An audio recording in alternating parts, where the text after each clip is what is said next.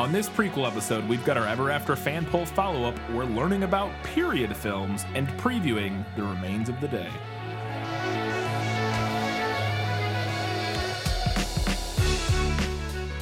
Hello and welcome back to This Film Is Lit, the podcast where we're talking about movies that are based on books. Back to another prequel episode. Let's just get right into it with our patron shoutouts. We have two new patrons, not quite, but not really. This week, we have one patron who is upgrading from the $2 level to the $5 level, gaining access to our bonus content, and that patron is Caleb (parentheses NEM). I don't know what that stands for. I don't either. It shall remain a mystery. But thank you for upgrading and getting access to all of our bonus content, our entire backlog of bonus content, as well as future bonus content, which we will have an episode out in just a few days for Cinderella, on Cinderella, the 1997 Rodgers and Hammerstein version. So look out for that. Around the end of the week, you should be seeing that episode. And we have one returning patron at the $15 Academy Award winning level, and that is Jeff Niederhofer. Jeff, thank you for coming back and supporting us again. We appreciate it. And that leads us to our Academy Award winning patrons that we shout out every week on our prequel episodes, every other week. And they are Paul Kattensminger, Ben Wilcox, Jeff Niederhofer, Teresa Schwartz, Ian from Wine Country, My Favorite Game, Winchester's Forever, Kelly Napier, Gray Hightower, Eli Young, Scratch, Just Scratch, Shelby says Monsters and Mayhem is out now. That Darn Skag, V. Frank, My Favorite Cinderella is the one from the Fable series of comics, and Alina Starkov. Thank you all very much for supporting us at the $15 level. We appreciate it very much. I'm trying to figure out what My Favorite Game means. So there's a video game, that's the only thing I could find. I did a quick search. There's no video game called The Remains of the Day. There's a game called What Remains of Edith Finch. I don't know if that's what that's a reference to. I don't know. It's a very well-known, critically acclaimed game from a few years ago. Only thought because it's somewhat similar to The Remains of the Day, and that is, I believe, one of our name change patrons. So let us know, or maybe it's a reference to something else. Maybe you're cheating on us and changing your name for maybe some other. Maybe that's not even for us. Yeah, maybe you're changing your name for some other podcast. But either way, thank you all very much for supporting us at the $15 level. For those of you who don't know, you get access to all kinds of stuff, the bonus content, early access, but then you also get priority recommendation at the $15 level, where if you have something you'd really like to hear us talk about, you recommend it, and we'll throw it as high on our list as we can put it. All right, time to find out what people thought about Ever After. Yeah, well, that's just like your opinion, man. So we didn't get a ton of feedback. I'm annoyed for this about this.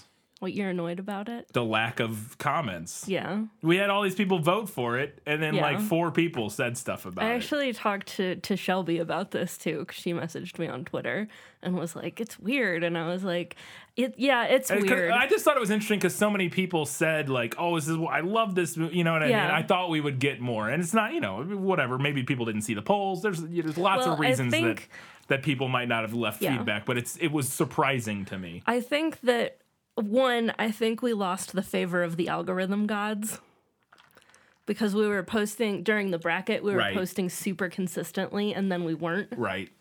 But also, I think it's possible that a lot of the people who voted in the bracket are not people who usually give feedback. Well, that's fair. I wasn't even necessarily talking about the number of people. I wasn't expecting, dozens and dozens of comments, but this is less than we normally get, and for something that people had a choice in picking, I expected, or had a hand in choosing, I expected slightly more. That's all I'll say. I was hoping to get more feedback, but it is what it is. Yep. We do have a handful of comments.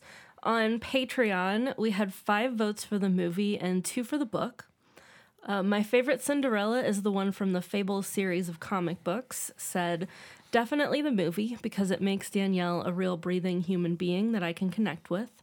I don't necessarily fault the folklore, but due to their general brevity and the way they have been retold so many times, Cinderella feels more like a trope than a person that I can connect with and have empathy for. I think that makes sense. Yeah, that's a fair assessment.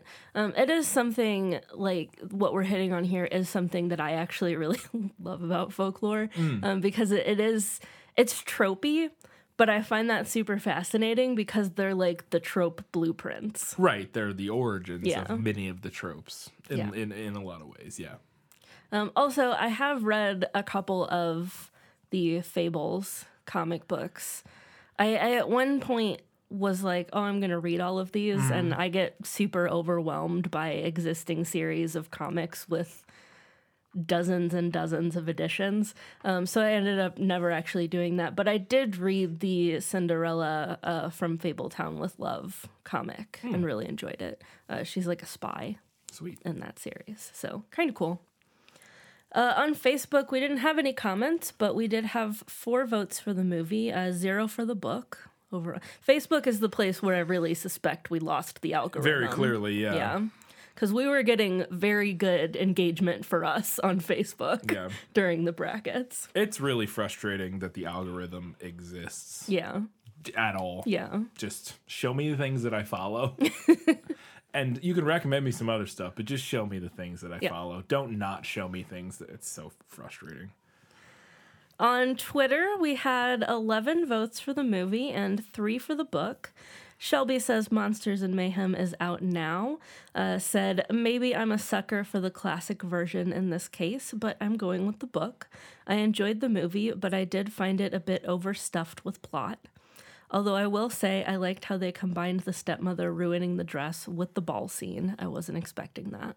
Normally she ruins it before the ball. Yeah, well, that's in the Disney version. Or you say, I say normally. In the Disney version, it's like, well, I think in the Roger and the Hammer scene, though, at least the stage version that we saw, I think it was also. I can't remember if she does that. I'm fairly certain. Well, she does. I remember her ripping it up. Yeah.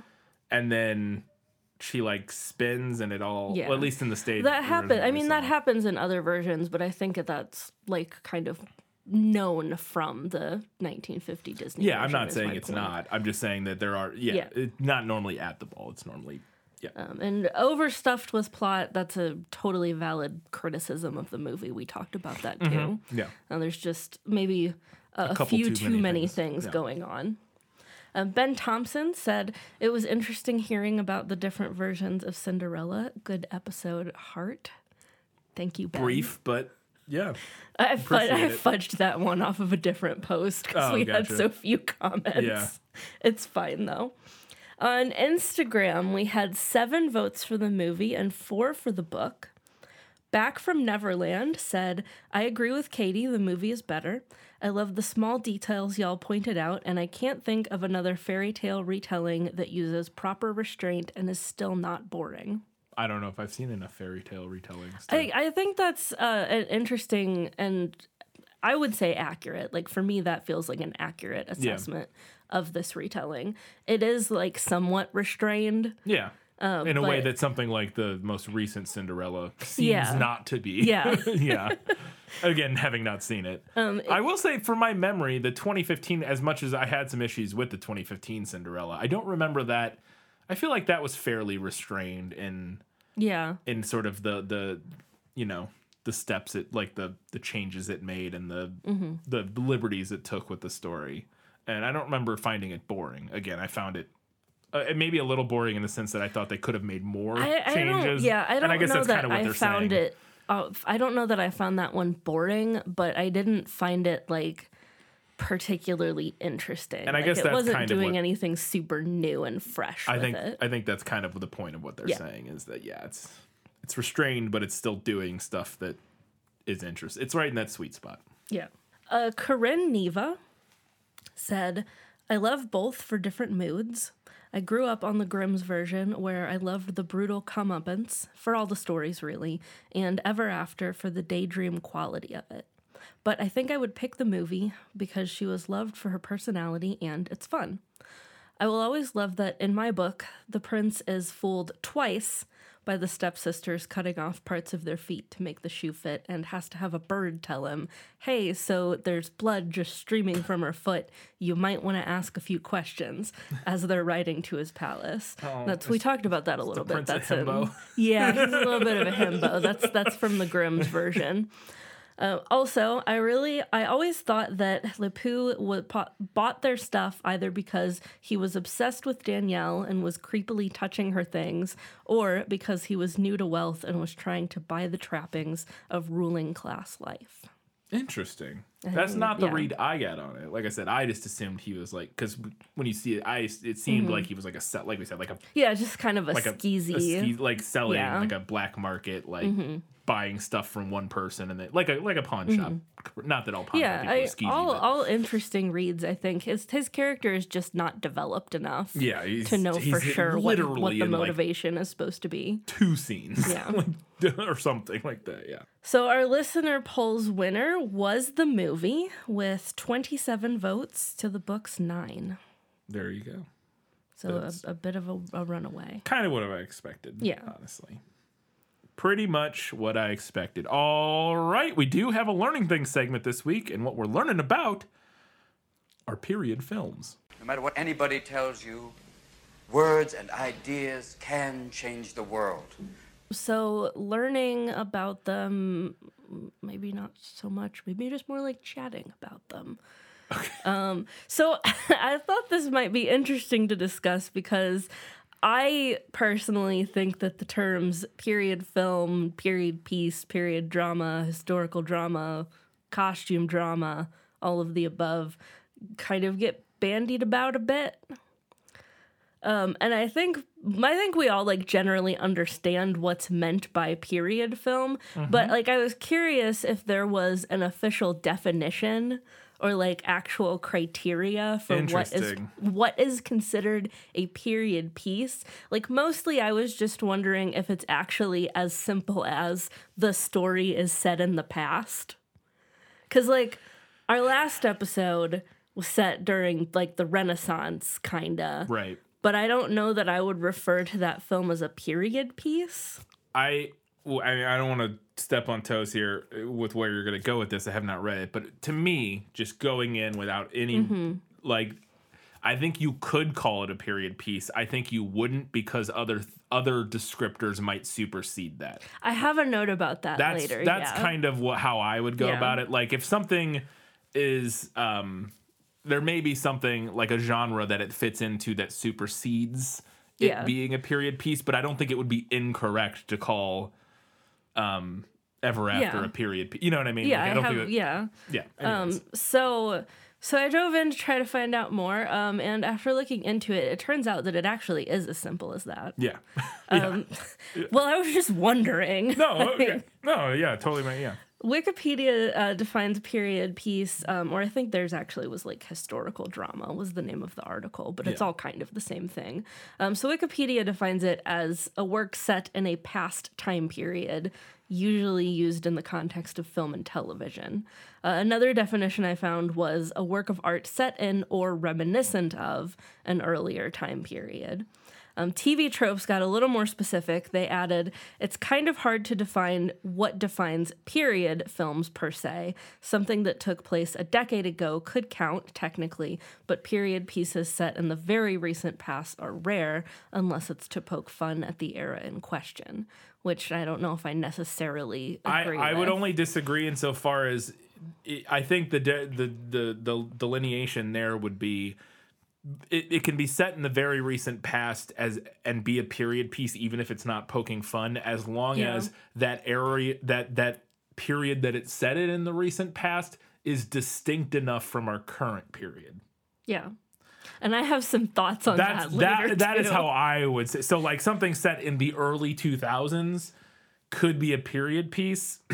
Kind of, at least I don't know if I would use that phrase, but I think you could argue in favor of calling it a period piece if it's because that like the fashion and the pop culture and whatnot is distinct enough from our current, but something set 4 years ago maybe not so much. Anyway, sorry, I don't want to. I don't want to just you're run all over what you're jumping way ahead of me. I'm sorry. I just want to talk about it as we're going, and then So at that point, I got bored with researching because I wasn't finding anything that was new or interesting.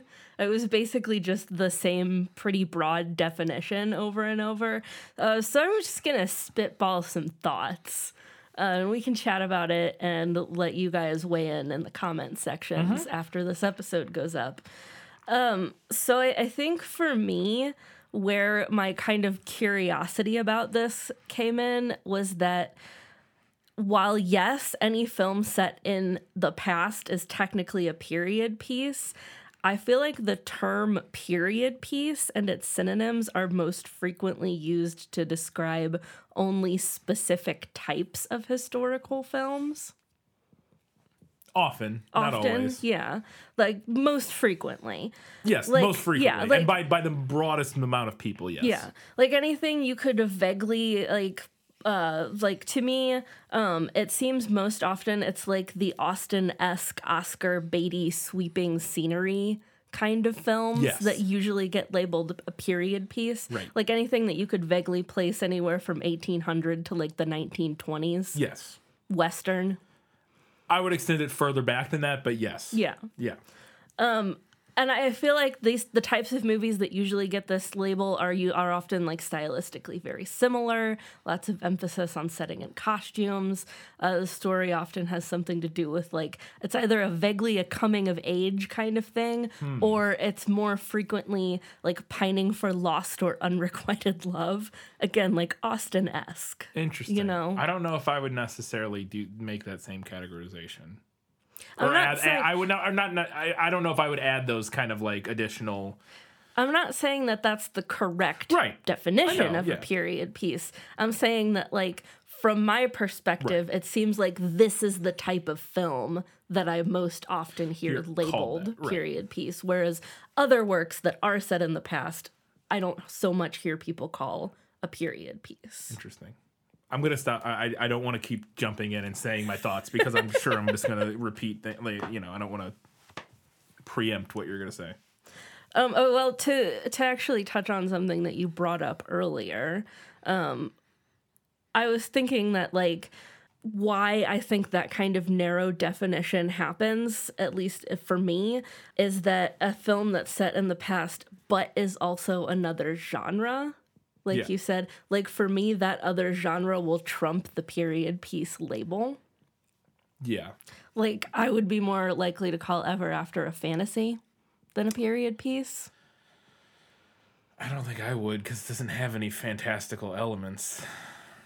I think I just want to do that because it's based on a fairy tale. Like And I get agree that. with you I that get there's that not like aspect of it. like there's not magic in it or like fantasy creatures. I generally would, to call something a fantasy, it would have to have some fantastical element Mm-hmm. of some sort, whether that be magic or magical creatures or something. Yeah. Or be set in a non-Earth, Yeah. even if it doesn't necessarily have magic, like I could, if it's set in a a made up kingdom. a made up kingdom that trying to think of an example, and I can't think of one because all of them have The magic. Princess Diaries 2 is set in a made up kingdom. Yeah. Right. Well, I guess an example like that's close, and it does still kind of have magic. Not kind of. It does have magic. Is Princess Bride, but it's close. Yeah. But it does have magical like the ROUSs, and like it Right, has. yeah. But it's all stuff that's right on the line of like magic versus, you know what I mean, and like the resurrection pill, but Yeah. like you could make an argument that maybe he's like literally it's just like an adrenaline shot type of deal. Like I don't know, like Right. you could And probably come up I with think my other thing with Ever After is that it feels kind of similarly Ren Fair-ish yes. to me. It has the vibe of Yeah. fantasy for It has sure. the fantasy aesthetic, vibe. and the aesthetic, yeah, definitely. But there are also a lot of like westerns that are period dramas. But if you asked me, I'd be like, that's a western. It's a western, I yeah. wount say, oh yeah, that's a period No. piece. But No, even again, though it is, not first. My addendum to this is that I would often refer to it maybe as both. Like I would say like it depending on the film, I might use both and I might use them interchangeably. Like I might, because to me often period piece, I think what's the most interesting about this question is there are some movies that I might basically only refer to them as not only, but like that might be the main thing I referred to them as. Whereas a lot of other movies like Ever After, like, pick a Western or even, like I'm trying to think of another example. Like a spy movie set in like World War II or something. I'm trying to think of if there was like a spy movie set in World War II or even any movie set in World War II, I would probably call it like a war movie or like a first. Yeah. And then, but I might also refer to it as a period piece. Like I don't think I wouldn't, So it is one of those things where it's almost usually like a secondary. Again. And I wonder if that's just a self-fulfilling prophecy because we tend to think of period pieces like a little more narrow than what the actual definition is, because the actual definition is quite broad. And I think that's why is because the definition is so broad, it becomes kind of useless. That's fair. You know what I mean? Yeah. Like as a primary descriptor, at least, like because it is just anything set more than 5 years ago, that makes use of that setting in a way that is placeable. Like you can tell that it takes place during a time period, not now. Right. Because that's basically all there is to the definition. You kind of have to use other categorizations. You have to be like, oh, it's a Western, but it's a period Western. So like, right. Because there are modern Westerns, like Hell or High Water came out, I don't know, 5 or 6 years ago, and it's set in modern, or what at the time, modern day Texas or whatever. But I would call that a Western, at least to some extent. It's fudgeable, but like I would probably call that a Western. But at the time, I would not have called that, at least from my memory. I don't think it's set. I think it was set like contemporaneously, roughly from when it came out. So I wouldn't call that a period piece, but I would call it a Western. Whereas a Western set in the the 30s or whatever, or the 1890s or whatever, I would call a Western. I guess and a period Western.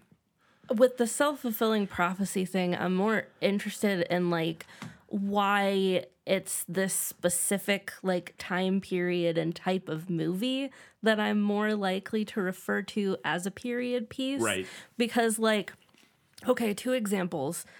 Something like Pride and Prejudice. I guess that was about, because that was the main one that jumps to my head is like Pride and Prejudice is a romance. Yes. But I'm more likely to refer to it as a period piece. Now, if we go to something a little bit more recent in the scope of history, what is the name of that movie? You're a Bird, I'm a Bird. Gah. That sounds familiar, but I need more. You're a bird, I'm a bird. What is the name of that movie? It's a Nicholas Sparks movie. The Notebook. Oh. The Notebook. The Notebook kind of does like a time jump around thing, but the bulk of the story is set in like the 40s. Yeah. Making it a period piece. But I'm more likely to refer to The Notebook as a romance. Yeah. I think a big part of it to me, and maybe you're gonna again, I don't want to jump ahead and it's fine. Is that for me, I think a thing that can lend to us calling something a period piece more prominently is how much of a character the era is.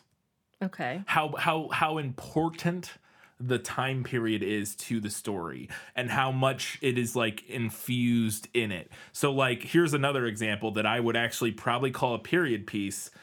At least to some extent, when describing it, even though it's very much a whole specific genre on its own and multiple genres, is Stranger Things. Mm-hmm. Stranger Things is a period piece. Yes, the 80s is its own It's character. effusive within the show. Yeah, that's in the same point. way that something like in Pride and Prejudice, again, because of like in Pride and Prejudice, the morality, like the mores of the time period, obviously the costumes and everything, but that's always true for like every movie. But like the characters' actions and how they act and how they interact with each other is very much tied to the time period that it takes place, at least to some extent.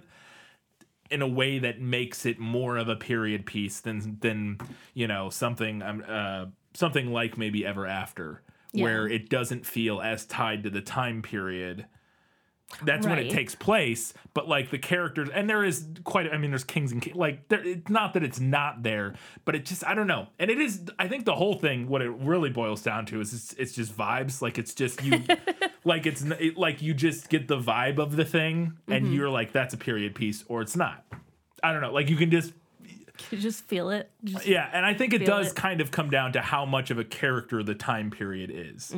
In the same way that, like, in some, you know, shows or whatever, how much of a character the setting is not that has its own genre, but like there are some shows and some movies where the setting of the thing is as much of a character as the characters are. And I think there are some shows and movies where the time period that takes place is as much of a character, quote unquote, as the characters are, and other things that take place in other time periods where that isn't the case, and so we don't call them period pieces. Anyways, at least that's kind of, I think, like where I would land on it.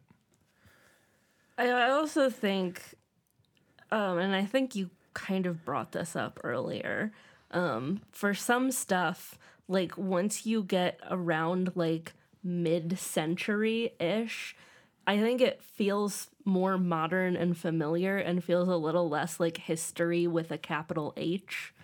So I feel like maybe we're less likely to refer to that stuff as a period piece for that reason. Yeah.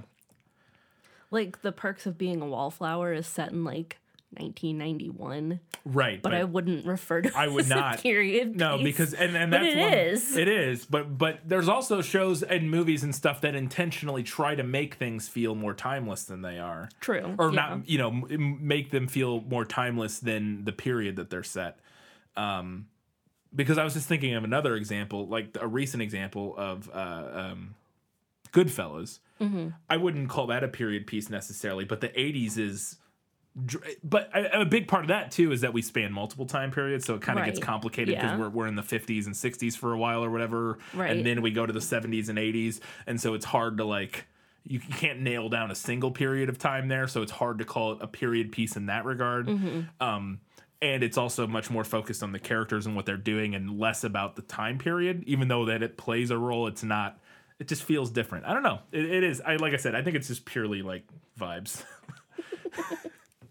All right. It's the same way you just what is and isn't porn. It's purely vibes based. Like there's no, you can't, you know what I mean? Like you can't. I can't define a period film, but I know it when I see it. You know it when you see it. Yeah, exactly. All right. Well, thank you for letting me ramble incoherently after my research segment did not go as planned. Please sound off in the comments. Let us know what you think defines period / historical / costume piece / film / drama, all those things. Is it the vibes or is it something else? It's the vibes. To be fair, it's the vibes is everything. Like that's also how you determine if a movie's good, whether anybody wants to admit it or not. Yeah. It's purely the vibes because it sums up everything. There's this effervescent quality. They're like, no, that's not even the right word. There's this like sum total quality of a thing, and that's how you decide if something's good or not. It's the same thing. Like there isn't as much, you know, you can look at the technical stuff, but when you're deciding like deep down whether you think something is good or not, you're not usually, unless you're doing something, unless you have like a very detailed rubric that you're using. Even if you think you have a detailed rubric in your head, unless you're literally like filling out a detailed like point sheet rubric or something, it's all vibes based, and anybody who says different is lying. Like it just is. This is how everything works. Like in terms of criticism, I'm gonna start citing the vibes in my final verdicts. I do love that term only because I do think it encapsulates, and I'm sure there's other previous terms for the same. You know, there are other terms that have come and gone through history that describe the same sort of thing, but it does capture how I at least take in a film or a piece of media or whatever and assess it and then decide whether I like it or not. And I think it's how everybody does it, again, whether they admit it or not. I think it is kind of how everybody assesses media. So, But to kind of sort of counterpoint, I think it is possible to be like, I recognize that this is a well-made piece of art, but the vibes were not there for me. Yes, that is true. But even that, I still think I guess I'm maybe using vibes more broadly. I'm using it as like, again, an all-encompassing, like nebulous sort of arithmetic that your brain does almost subconsciously. And it doesn't necessarily mean you have to like the thing. It just I don't know. I'm doing a bit like I get what you're saying, and I do. Like Blue is the Warmest Color, I recognized was a very well-made film, but the vibes were not there for me. Oh, really? I thought you liked that. Did you? It was fine. Okay.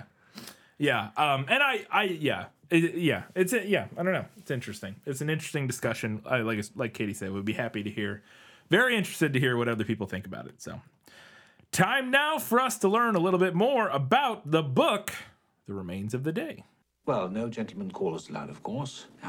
If two members of staff happen to fall in love and decide to get married, there is nothing one can say. But what I do find a major irritation are those persons who are simply going from post to post looking for romance.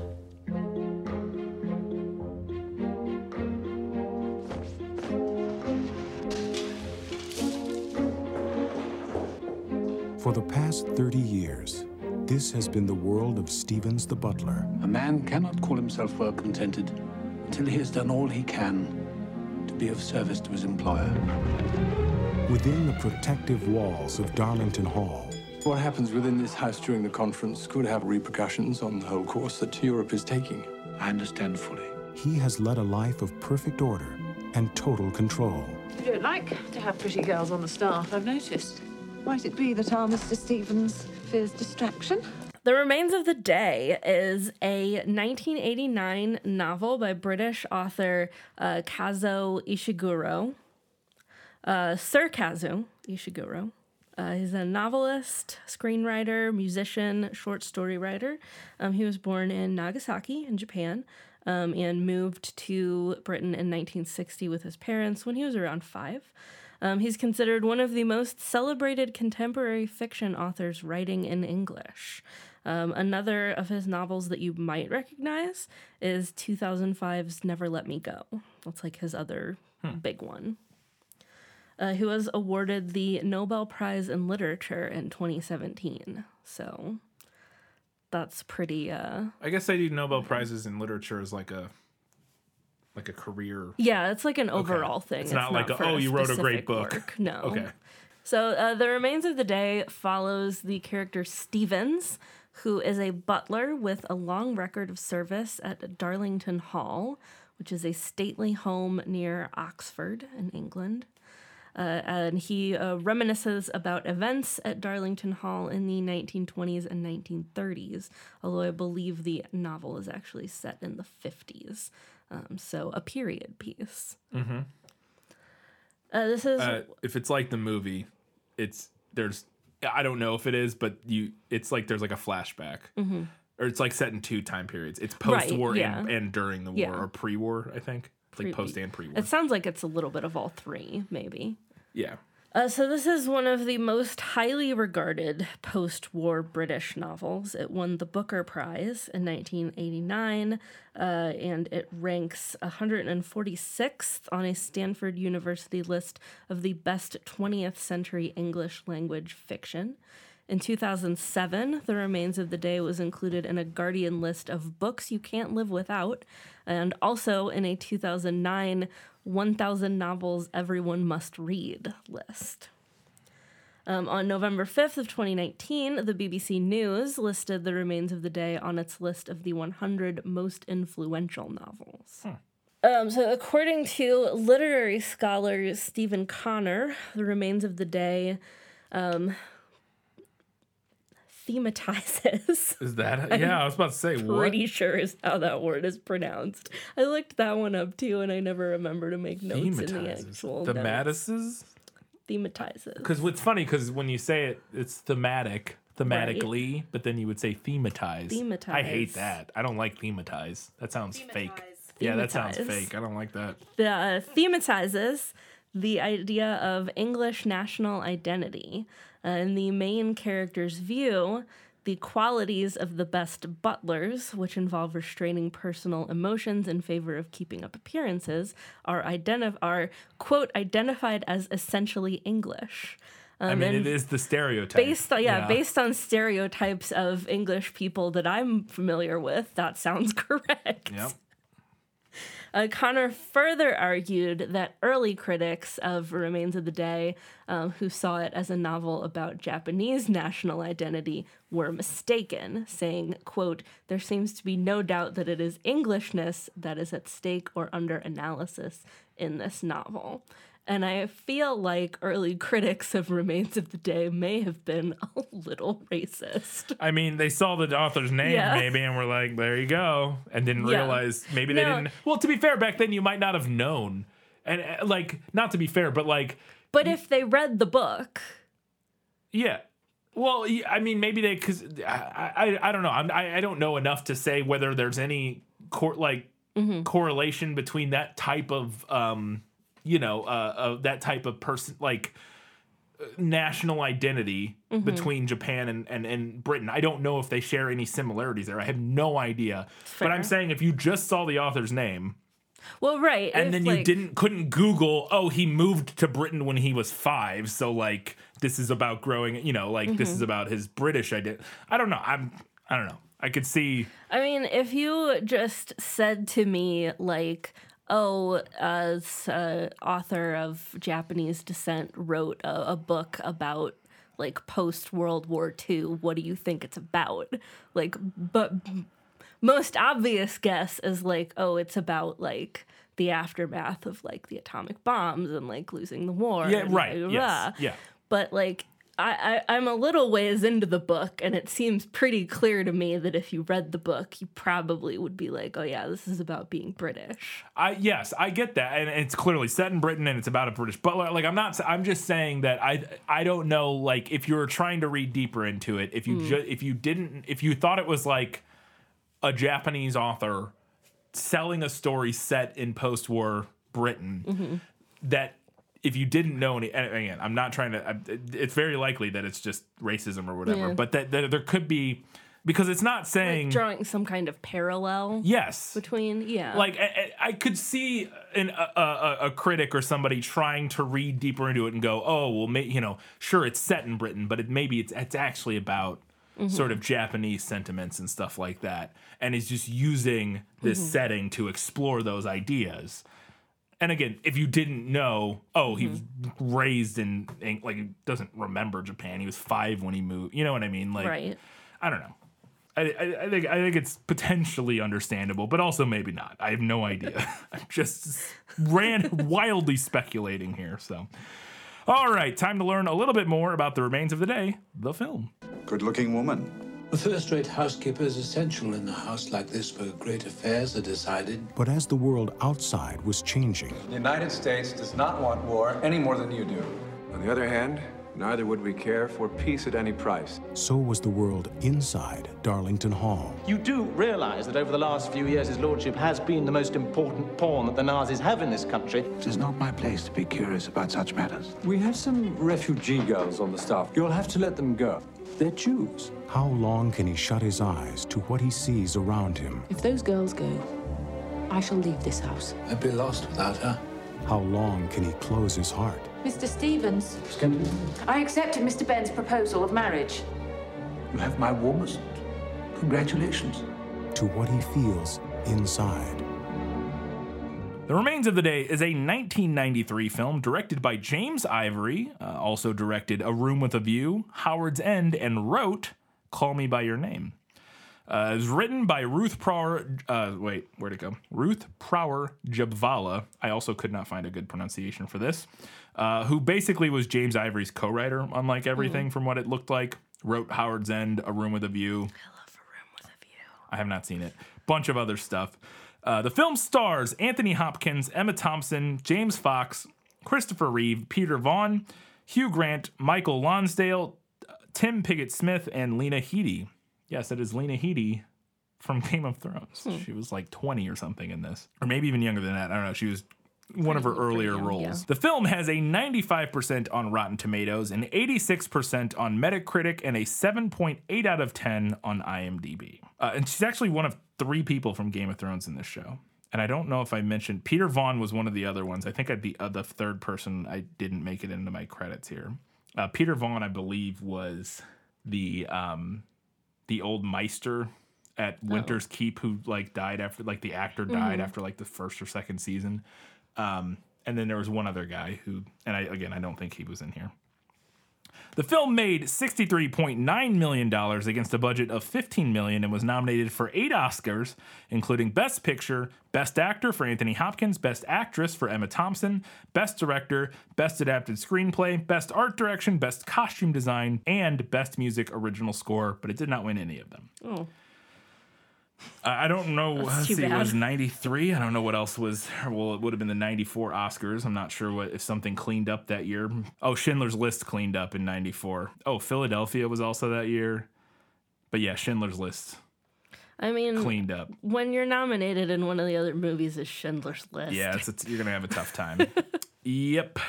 Yes, indeed. So, the novel originally was set to be adapted by a completely different director, Mike Nichols, who's most known for regarding Henry the Birdcage and Charlie Wilson's War. And the script was going to be by Harold Pinter. And so apparently some of Pinter's script did end up being used in this film, but his name ended up being removed from the script, and we'll get to why they ended up not being involved with the film here at some point a little bit later. But he basically had his name removed from the script because it was not enough of him in it he didn't want his name in it anymore.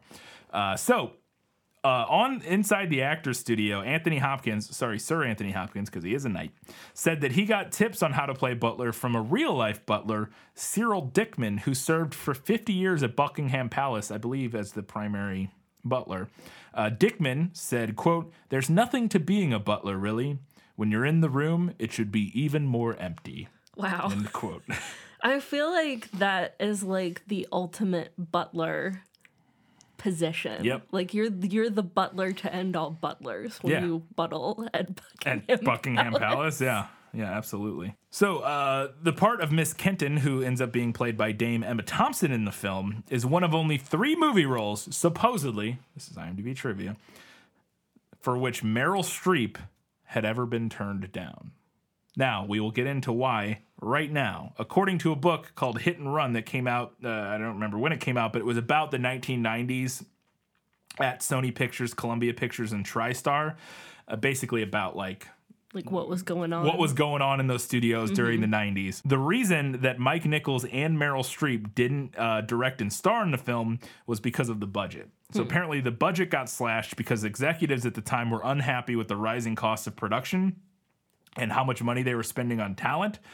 And so they decided to slash the budget for the film from apparently $30 million down to like $15 million. And when that happened, Mike Nichols and Meryl Streep were no longer on the project. I thought you were going to say it was because Meryl Streep wasn't British. No, that doesn't seem to be the case. It was purely because they couldn't afford her after they cut the budget. Instead, got Emma Thompson. Can't afford Meryl Streep anymore, guys. Yeah.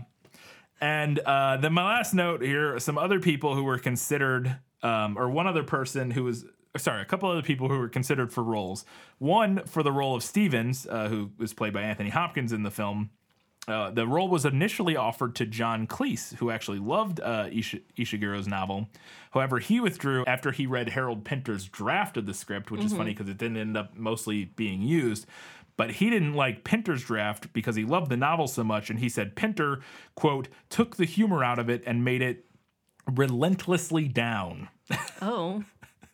According to John Cleese, and he didn't want to be part of it after that. And then also, at one other point in time, the role of, what is her name? Miss Kenton was courted to Angelica Houston, but did not end up landing the part. Instead, went with Emma Thompson. So could have had back-to-back Angelica. Yeah, we've had a lot of movies, honestly, for how, like, I mean, she's been in quite a bit of stuff, but not like, not like Meryl Streep or something. Yeah. And we haven't had a single Meryl Streep movie yet. So I think it is interesting that, we've had so many movies with Angelica Houston. You know what else is interesting about that to me? I guess I don't know at what point in her career Emma Thompson was at this time. Very early, I think. Okay. I could be wrong, It but I seems think like Meryl Streep to Emma Thompson would not be that much of a paycheck cut. It seems like to me. Definitely but wouldn't. I guess in that time. Yeah, definitely in the time period. I think even today, like, regardless of time period, I do not think Emma Thompson costs nearly as much as Meryl Streep does. But okay, I guess I just like Emma Thompson. I like Emma Thompson as well. I'm just saying she's not Meryl Streep in terms of Emma prestige. Thompson as much as Meryl Streep. There you go. I'm here for you, Dame Emma Thompson. Fantastic. Defending you. Yeah. But yeah, she was in Howard's End as well, so there's a connection there with the writer and the director, yeah. Which would make sense. And also why Anthony Hopkins, because he was also in Howard's End. So there you go. This is just a Howard's End reunion. It really is, apparently. That's all I got for that. Before we wrap up, we wanted to remind you that you can do us a giant favor by supporting us on Patreon, as we mentioned at the top, and by following us on social media. Please follow us on social media and respond, give us comments about stuff. Tell us what you think a period piece is. We're really interested in hearing that discussion continue about period pieces and what makes a period piece. So go follow us on Facebook, Twitter, Instagram, all those places. Also, before we wrap up, we wanted to mention that this was an Academy Award-winning patron request by Eli Youngs. So Eli, thank you for recommending The Remains of the Day. We're looking forward to checking it out. Where can the people watch it? Well, as always, you can check your local library. Probably a pretty good chance they have both the book and the movie. Seems like or if you still have a local video rental store, you can support them. Lord knows they need it. Otherwise, you can stream this with ads on Tubi. I saw that. It's on Tubi, yeah. Or you can rent it for around $3 to $4 on Amazon, Vudu, Apple TV, YouTube, Redbox, DirecTV, or AMC Theaters on Demand. There you go. I'm interested to check this one out because it looks painfully British. The book so far is very British. Yeah, I am interested to see. I don't know. It's one of those movies that I've heard of. Yeah. And just knew nothing, and still feel like I know nothing about. Like it's about a butler. It's about a butler, and I just don't know what the point is. You know what I mean? Like I'm very interested to see what is this movie doing? What is it saying? I don't know what it's going to be saying, but I think based on what I have seen and read thus far, that there's going to be a pining, unrequited love between Anthony Hopkins and Emma Thompson. Interesting. That's my prediction. There you go. Well, we shall see. And we shall see in 1 week's time when we're talking about The Remains of the Day. Until that time, guys, gals, my binary pals, everybody else. Keep reading books. Watching movies. And keep being awesome.